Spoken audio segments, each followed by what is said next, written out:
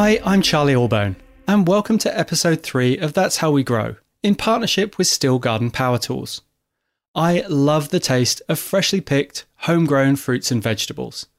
The taste and the beautiful smell set them so far apart from anything you can buy in a store. And the satisfaction of knowing you've fed and supported the food that you can now enjoy, well, there really is nothing better. The popularity of veggie patches exploded during lockdown periods around Australia. People rediscovered their backyard and embraced their veggie patch. Well, anyone can grow a nice vegetable patch. Anyone can have a good season. But planning a vegetable patch and having quality fruit and vegetables season after season sets gardens apart. This week on the episode, we have the amazing Maggie Beer. She's an Australian cook, a food author, restaurateur, and a food manufacturer living in the Barossa Valley. In 2012, Maggie was appointed a member of the Order of Australia. And the last time I saw Maggie, she explained to me the joys of verjuice, which I had no idea what they were. And Maggie actually makes my favourite ice cream ever made, but she hasn't given me the recipe yet. So I'm going to challenge myself and try and get it from her now. Maggie, thank you so much for joining us. Burnt fig, honeycomb and caramel. Now, I have eaten an obscene amount of this ice cream. Can you please give me the recipe? Or is it a secret? First start with a ton of figs and try and burn them. There you are, Charlie. That's as much as you're getting from me. Oh, come on. Please, a little bit more. Oh, no. The skill is all in burning the figs. So delicious. It's really good. You're known for gourmet foods. You've authored 11 award-winning cookbooks. You're a whiz in the kitchen. But I find that chefs, they often have a relationship with the garden as well because of, the obvious correlation. Is that something that you have? Oh, absolutely. My garden is as great a love as my kitchen. And even more so in the last, was actually since lockdown. Lockdown has given me more time than ever. And I've always loved my garden, but being frustrated by not having enough time in it.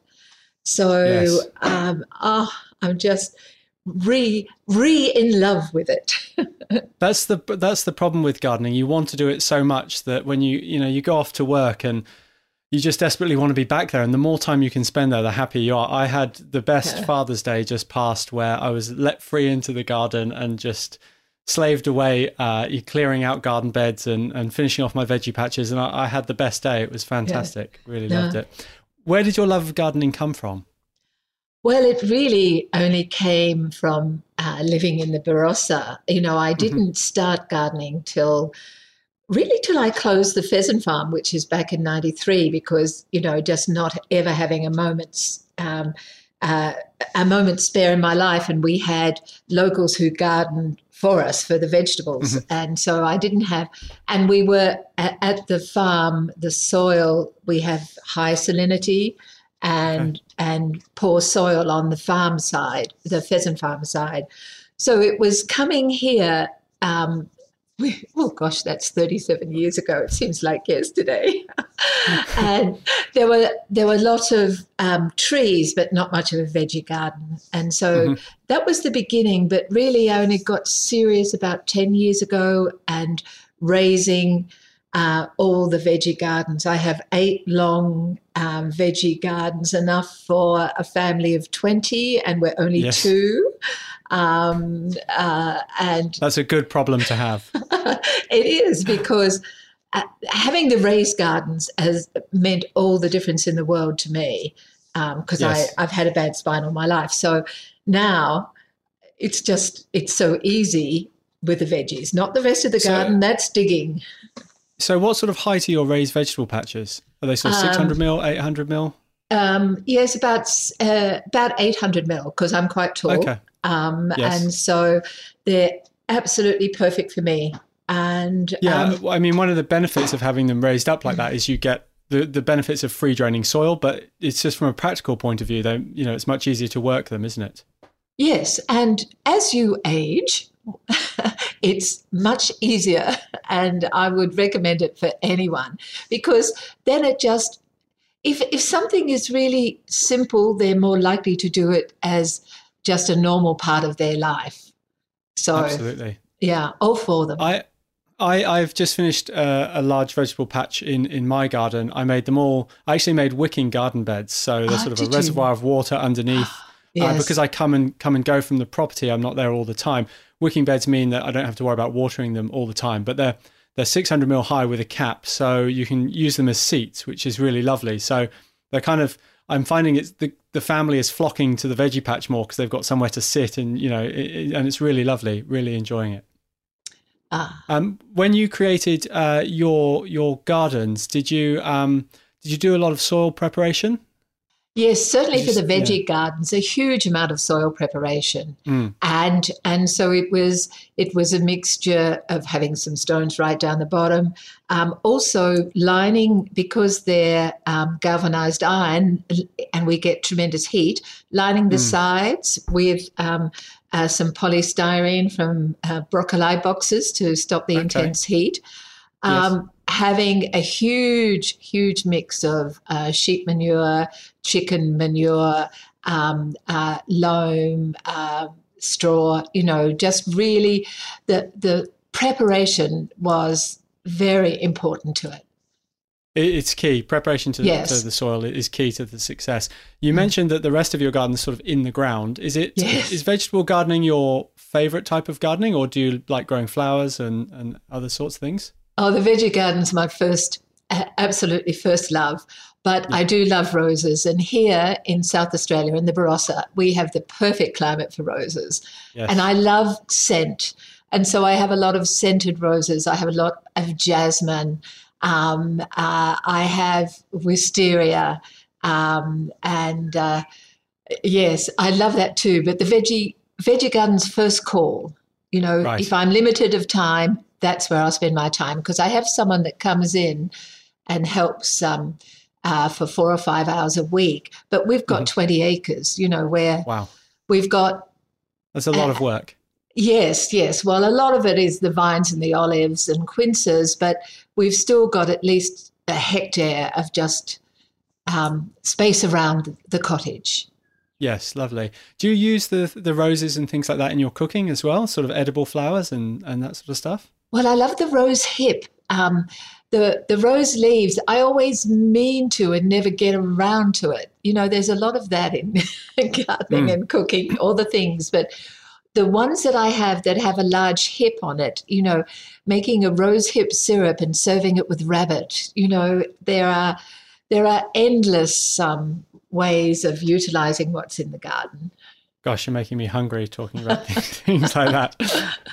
The weather's really warming up now. Do you prefer sort of the fruits and vegetables that come in summer, or do you sort of look forward to every season and everything that's different? Well, one of the great things about South Australia is having 4 very distinct seasons. I grew up in Sydney, and so coming here was like understanding how to live the rhythm of the season. So each season is special. But if you ask me my favorite season, that's always autumn. But then I love winter, and then I love spring, and then I love autumn. The seasons seem to be the perfect length that, you look forward to the next one. You've had enough of one season, then something else starts to happen. You fall in love with the next season. It's great like that. Absolutely. I've got my first asparagus has come, and the broad beans are nearly ready, and the purple sprouting broccoli is going mad, and I've still got the kale left over from winter. And, it's that lovely... You're right. It's the excitement of the season. I just love it. You're lucky you've got the space to grow a lot. For the home gardener, in sort of a standard block, it's very difficult to grow enough food to support yourself. So I always think you need to, whatever you grow, really make a celebration of that harvest and sort of have a big meal around it and get family around if you can at the time. Is that something you like to do, or do you have a glut of fruit and veg that you can't handle? Well, we do have a huge abundance, but then we've got the family, but we also have the eatery at the pheasant farm. So when I have too much rocket, when I have too much kale, I've got it. Nothing goes to waste. That's part of my ethos. But yes, we can get too much of something that's so beautiful, and before we eat it all. It can go to seed if I've not been generous because I love it too much. I love, we have this amazing lemon tree, and one of my favorite things is to give the lemons away because they're like nothing else. The taste of something homegrown just seems to surpass anything you can buy in the shops, I think. Well, we have quite 2 weeks ago, I picked two loads of my ruby grapefruit. It was just so huge, the biggest wheelbarrows I have, and full to the top. So then I have a problem with what to do with all those. Yes. Right. Well, you could put them in some ice cream, perhaps. Oh, no. I've got other things in mind. Like, have you ever tried Campari and ruby grapefruit, or making your own tonic water? So all of those things are in play right now. Yes. Do you, with the definite seasons you have in the Barossa, planning your harvests and what you grow is so important. How much time do you put into that? Well, I guess over the years I've got a pretty good system, and because we've got 8 beds, to make sure that we've got rotation. So I keep a map of it, and I really think about it because for me, everything tastes so wonderful when you just pick and cook, but I always concentrate on those vegetables that are not easy to buy. Like, I don't grow broccoli, but I grow sprouting, purple sprouting broccoli. I grow rapini or cime di rape because you can't buy that in the shops. And so I don't grow ordinary brown onions, but I grow beautiful red onions. And, I'm selective. I'm selective, and I don't waste space on something that's very easy. Yeah, it's nice that you grow sort of individual things. Yeah, because if you can buy it readily, then and it comes from a good source, do that. But then and grow the unusual stuff. Yeah. So we did mention soil preparation being so important. It can also be quite hard work if you don't raise your beds up. Is that something you've spent some time on, digging, turning over soil and things like that? Well, you talked about Sunday. I had the best day on Saturday because I decided to pull out agapanthus. Now, agapanthus had become so clumped, so I spent the whole day turning the garden over and pulling out every little bit of the tubers of the agapanthus, and I felt so good. And then put some hooflung dung in and some manure in, ready to replant it. And I love that feeling. My back doesn't like it. No. Mine doesn't like turning over the soil much either.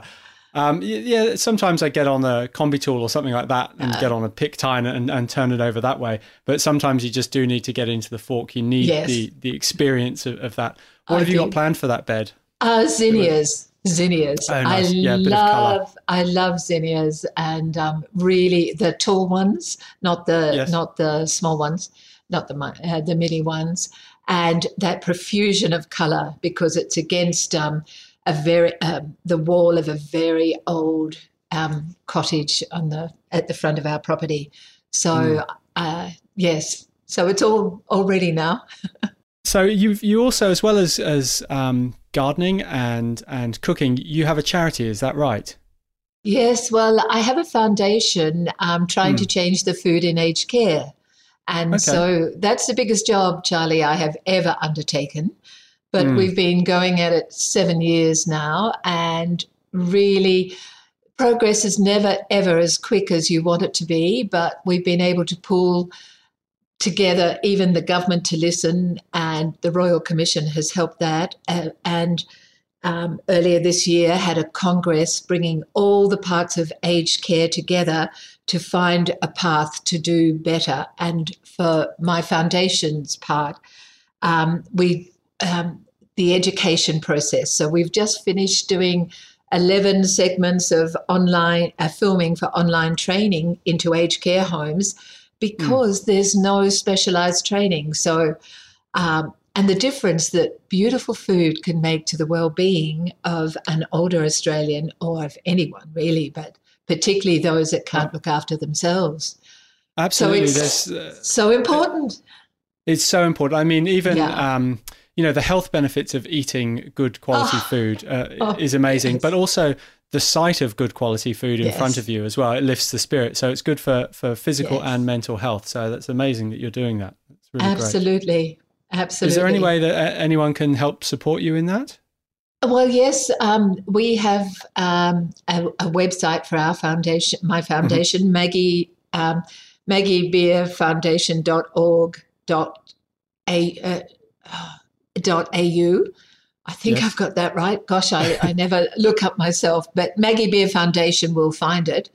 And yes, we are always trying to do so much more education, to pull people around us that are doing things well. There are so many possible ways to help. So going to the foundation website is a starting point for anyone who's interested. Excellent. That's really excellent. I want to talk about your raised vegetable patches again quickly, because you said something.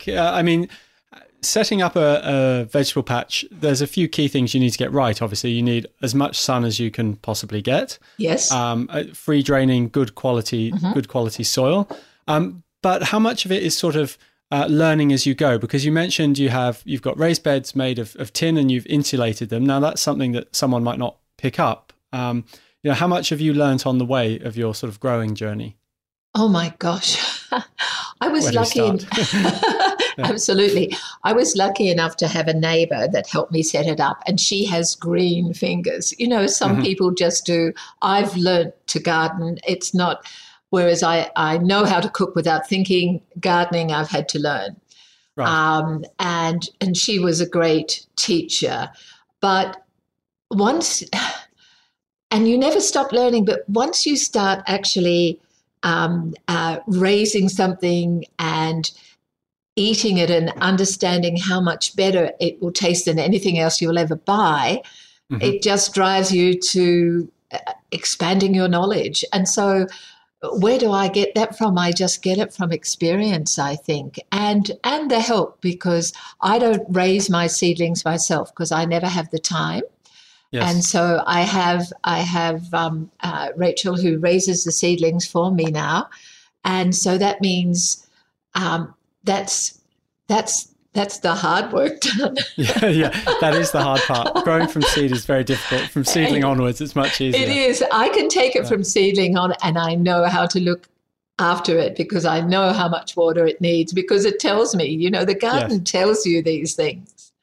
Yeah, once you spend some time out in a veggie patch and make mistakes, you learn from it, definitely. Yes. It's funny, when I design gardens for people, they say, I want a veggie patch, but I want it to look really cool and really trendy. And I'm like, you just wait until you actually do it, and then you'll think it's cool and trendy, And it starts to look like every other veggie patch. And look how cool it looks now. I'm like, it looks exactly like every other one. It's great. It's brilliant.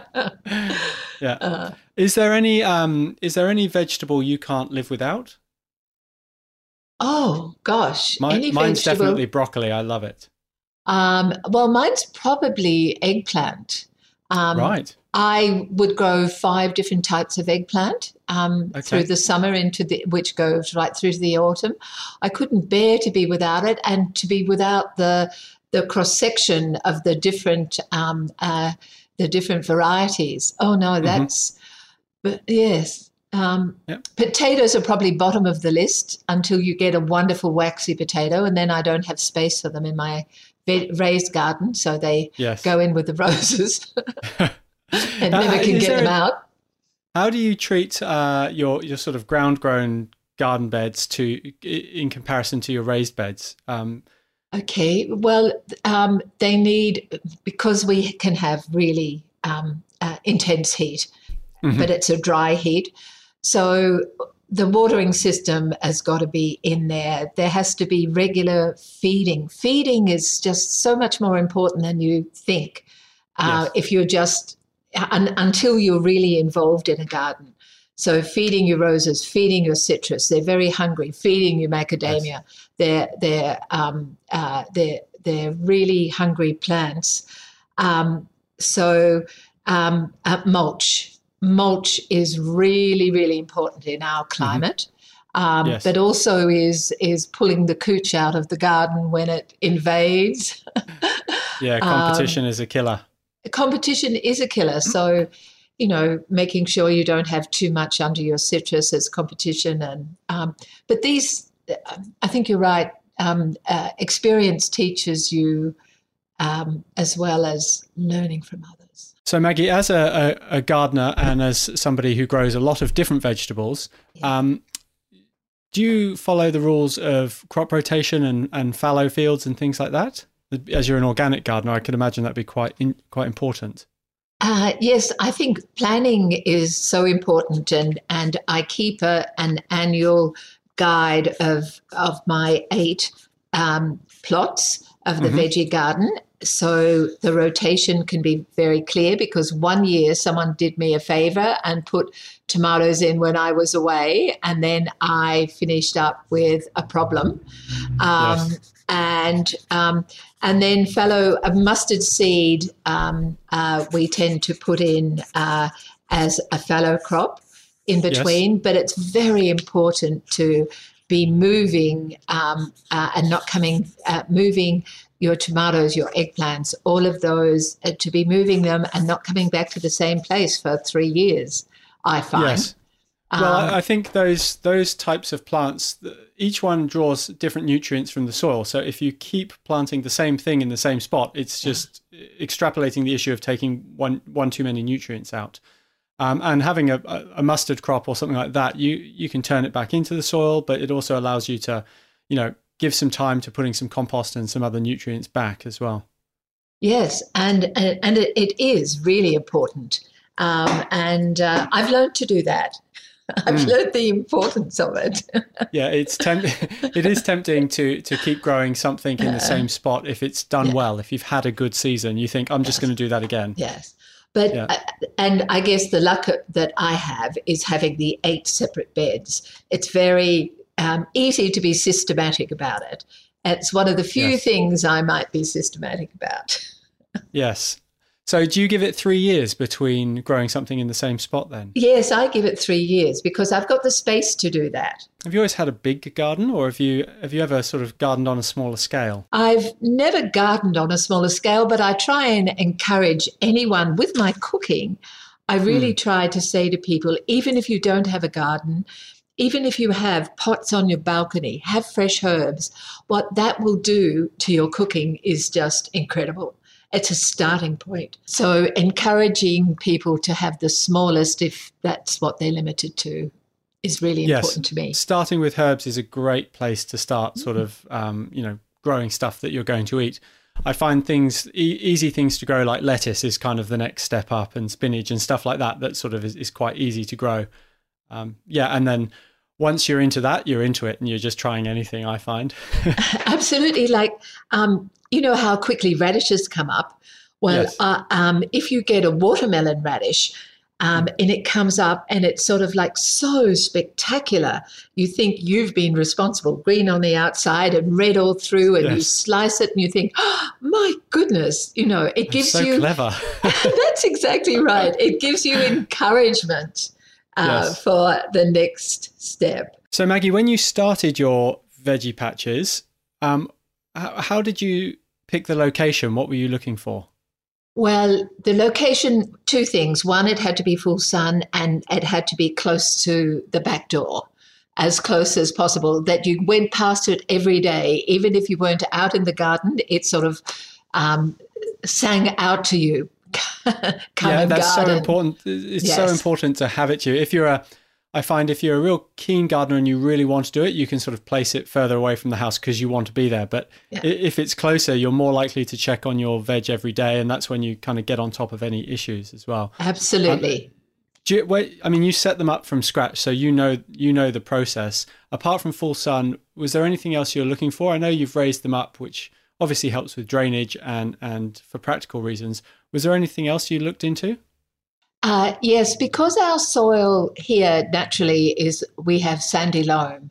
So we needed to have a much richer soil in. So it was buying in some loam, we had sheep manure, bird, pheasant manure, and the straw from the sheds were all very important.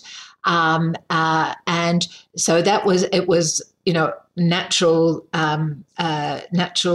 compost, and having we also put along the sides of the bed itself, because of the heat of summer sometimes here in South Australia.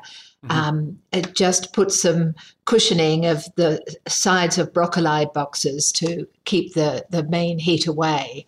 So it was getting all that goodness into the soil was really, really important and deep. Even though vegetables are quite shallow, it somehow was very important to me that I had such depth in case I wanted to plant something.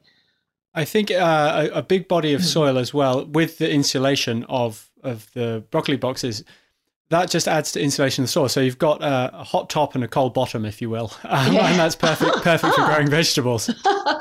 See, I did something I didn't know. The other thing was the watering system, tubes, about 5 tubes coming down each way. So when you plant where the water is coming out, because water, we have to contain our water here. Water is our scarce resource. And so we have to make every bit of water count. So that was important. Yeah, you really need to be careful. Heavily mulching vegetables is really important as well, irrelevant of what climate you're in. It does a lot of good. Again, it gives you those cool roots, and it helps to suppress weeds, and it will help spread your water out as well. It sort of has that capillary effect of pushing the water out before it goes down, which is really important. Yeah, and you could also try a wicking bed, sort of similar to what I set up, would be really good for somewhere like where water is so scarce. Well, I've been tempted to start again with wicking beds in another idea I have, but I haven't convinced Colin yet. So whether he wants to start again. I'm working on it, Charlie. Starting again is daunting, but all big projects are most rewarding, aren't they? They are indeed. Yes. Do you have any tools that you love? Like I was talking to Graham Ross last week, and he's got an old fork that his granddad passed down to him, and that's his favourite tool. Do you have anything like that sort of makes you nostalgic? Not nostalgic, but a friend just gave me. If you had have asked me a month ago, it would have been a different answer. But a friend has just given me a gardening knife. And it's serrated on one side. It also has measurements of how deep it is. And it means that I can say I'm wanting to cut off my red cabbage, as I did last week, the last of the red cabbage. I can cut it at the base with the knife, and I can dig down. And that it's really hand tools that are great for me. I mean, if you ask Colin the same question, it'd be something to take all the weeds from around the trees of our orchard, because I won't let him spray. Yes. But yes.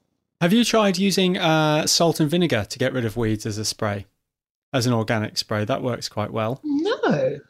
So you mix up salt and vinegar, and it really dehydrates the plant. And I mean, for perennial couches and grasses, you do need to give it a couple of hits, but if you use salt and vinegar, it will kill quite a lot of weeds, certainly annual weeds. And if you add a bit of soil wetter as well, it really helps with those grasses. Oh, okay. Let me write that down.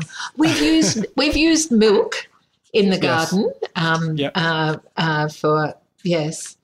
Milk works really well on fungal diseases and things like that. Yes. Yep. A 50-50 mix will get rid of a lot of fungal diseases. Yes. So try salt and vinegar. That works really well. And some wetter. Yes. Okay. Yeah. Go on. Yes. So that's my recipe for you. I'm still after this ice cream recipe. A fair trade. Oh, no, that's not quite a fair trade. We need something else. I'll have to scratch my head. Maggie, it has been an absolute delight talking to you. Thank you so much for your time. I'm thrilled, Charlie. Always love listening to you. So now it is time for me to answer some questions from the community.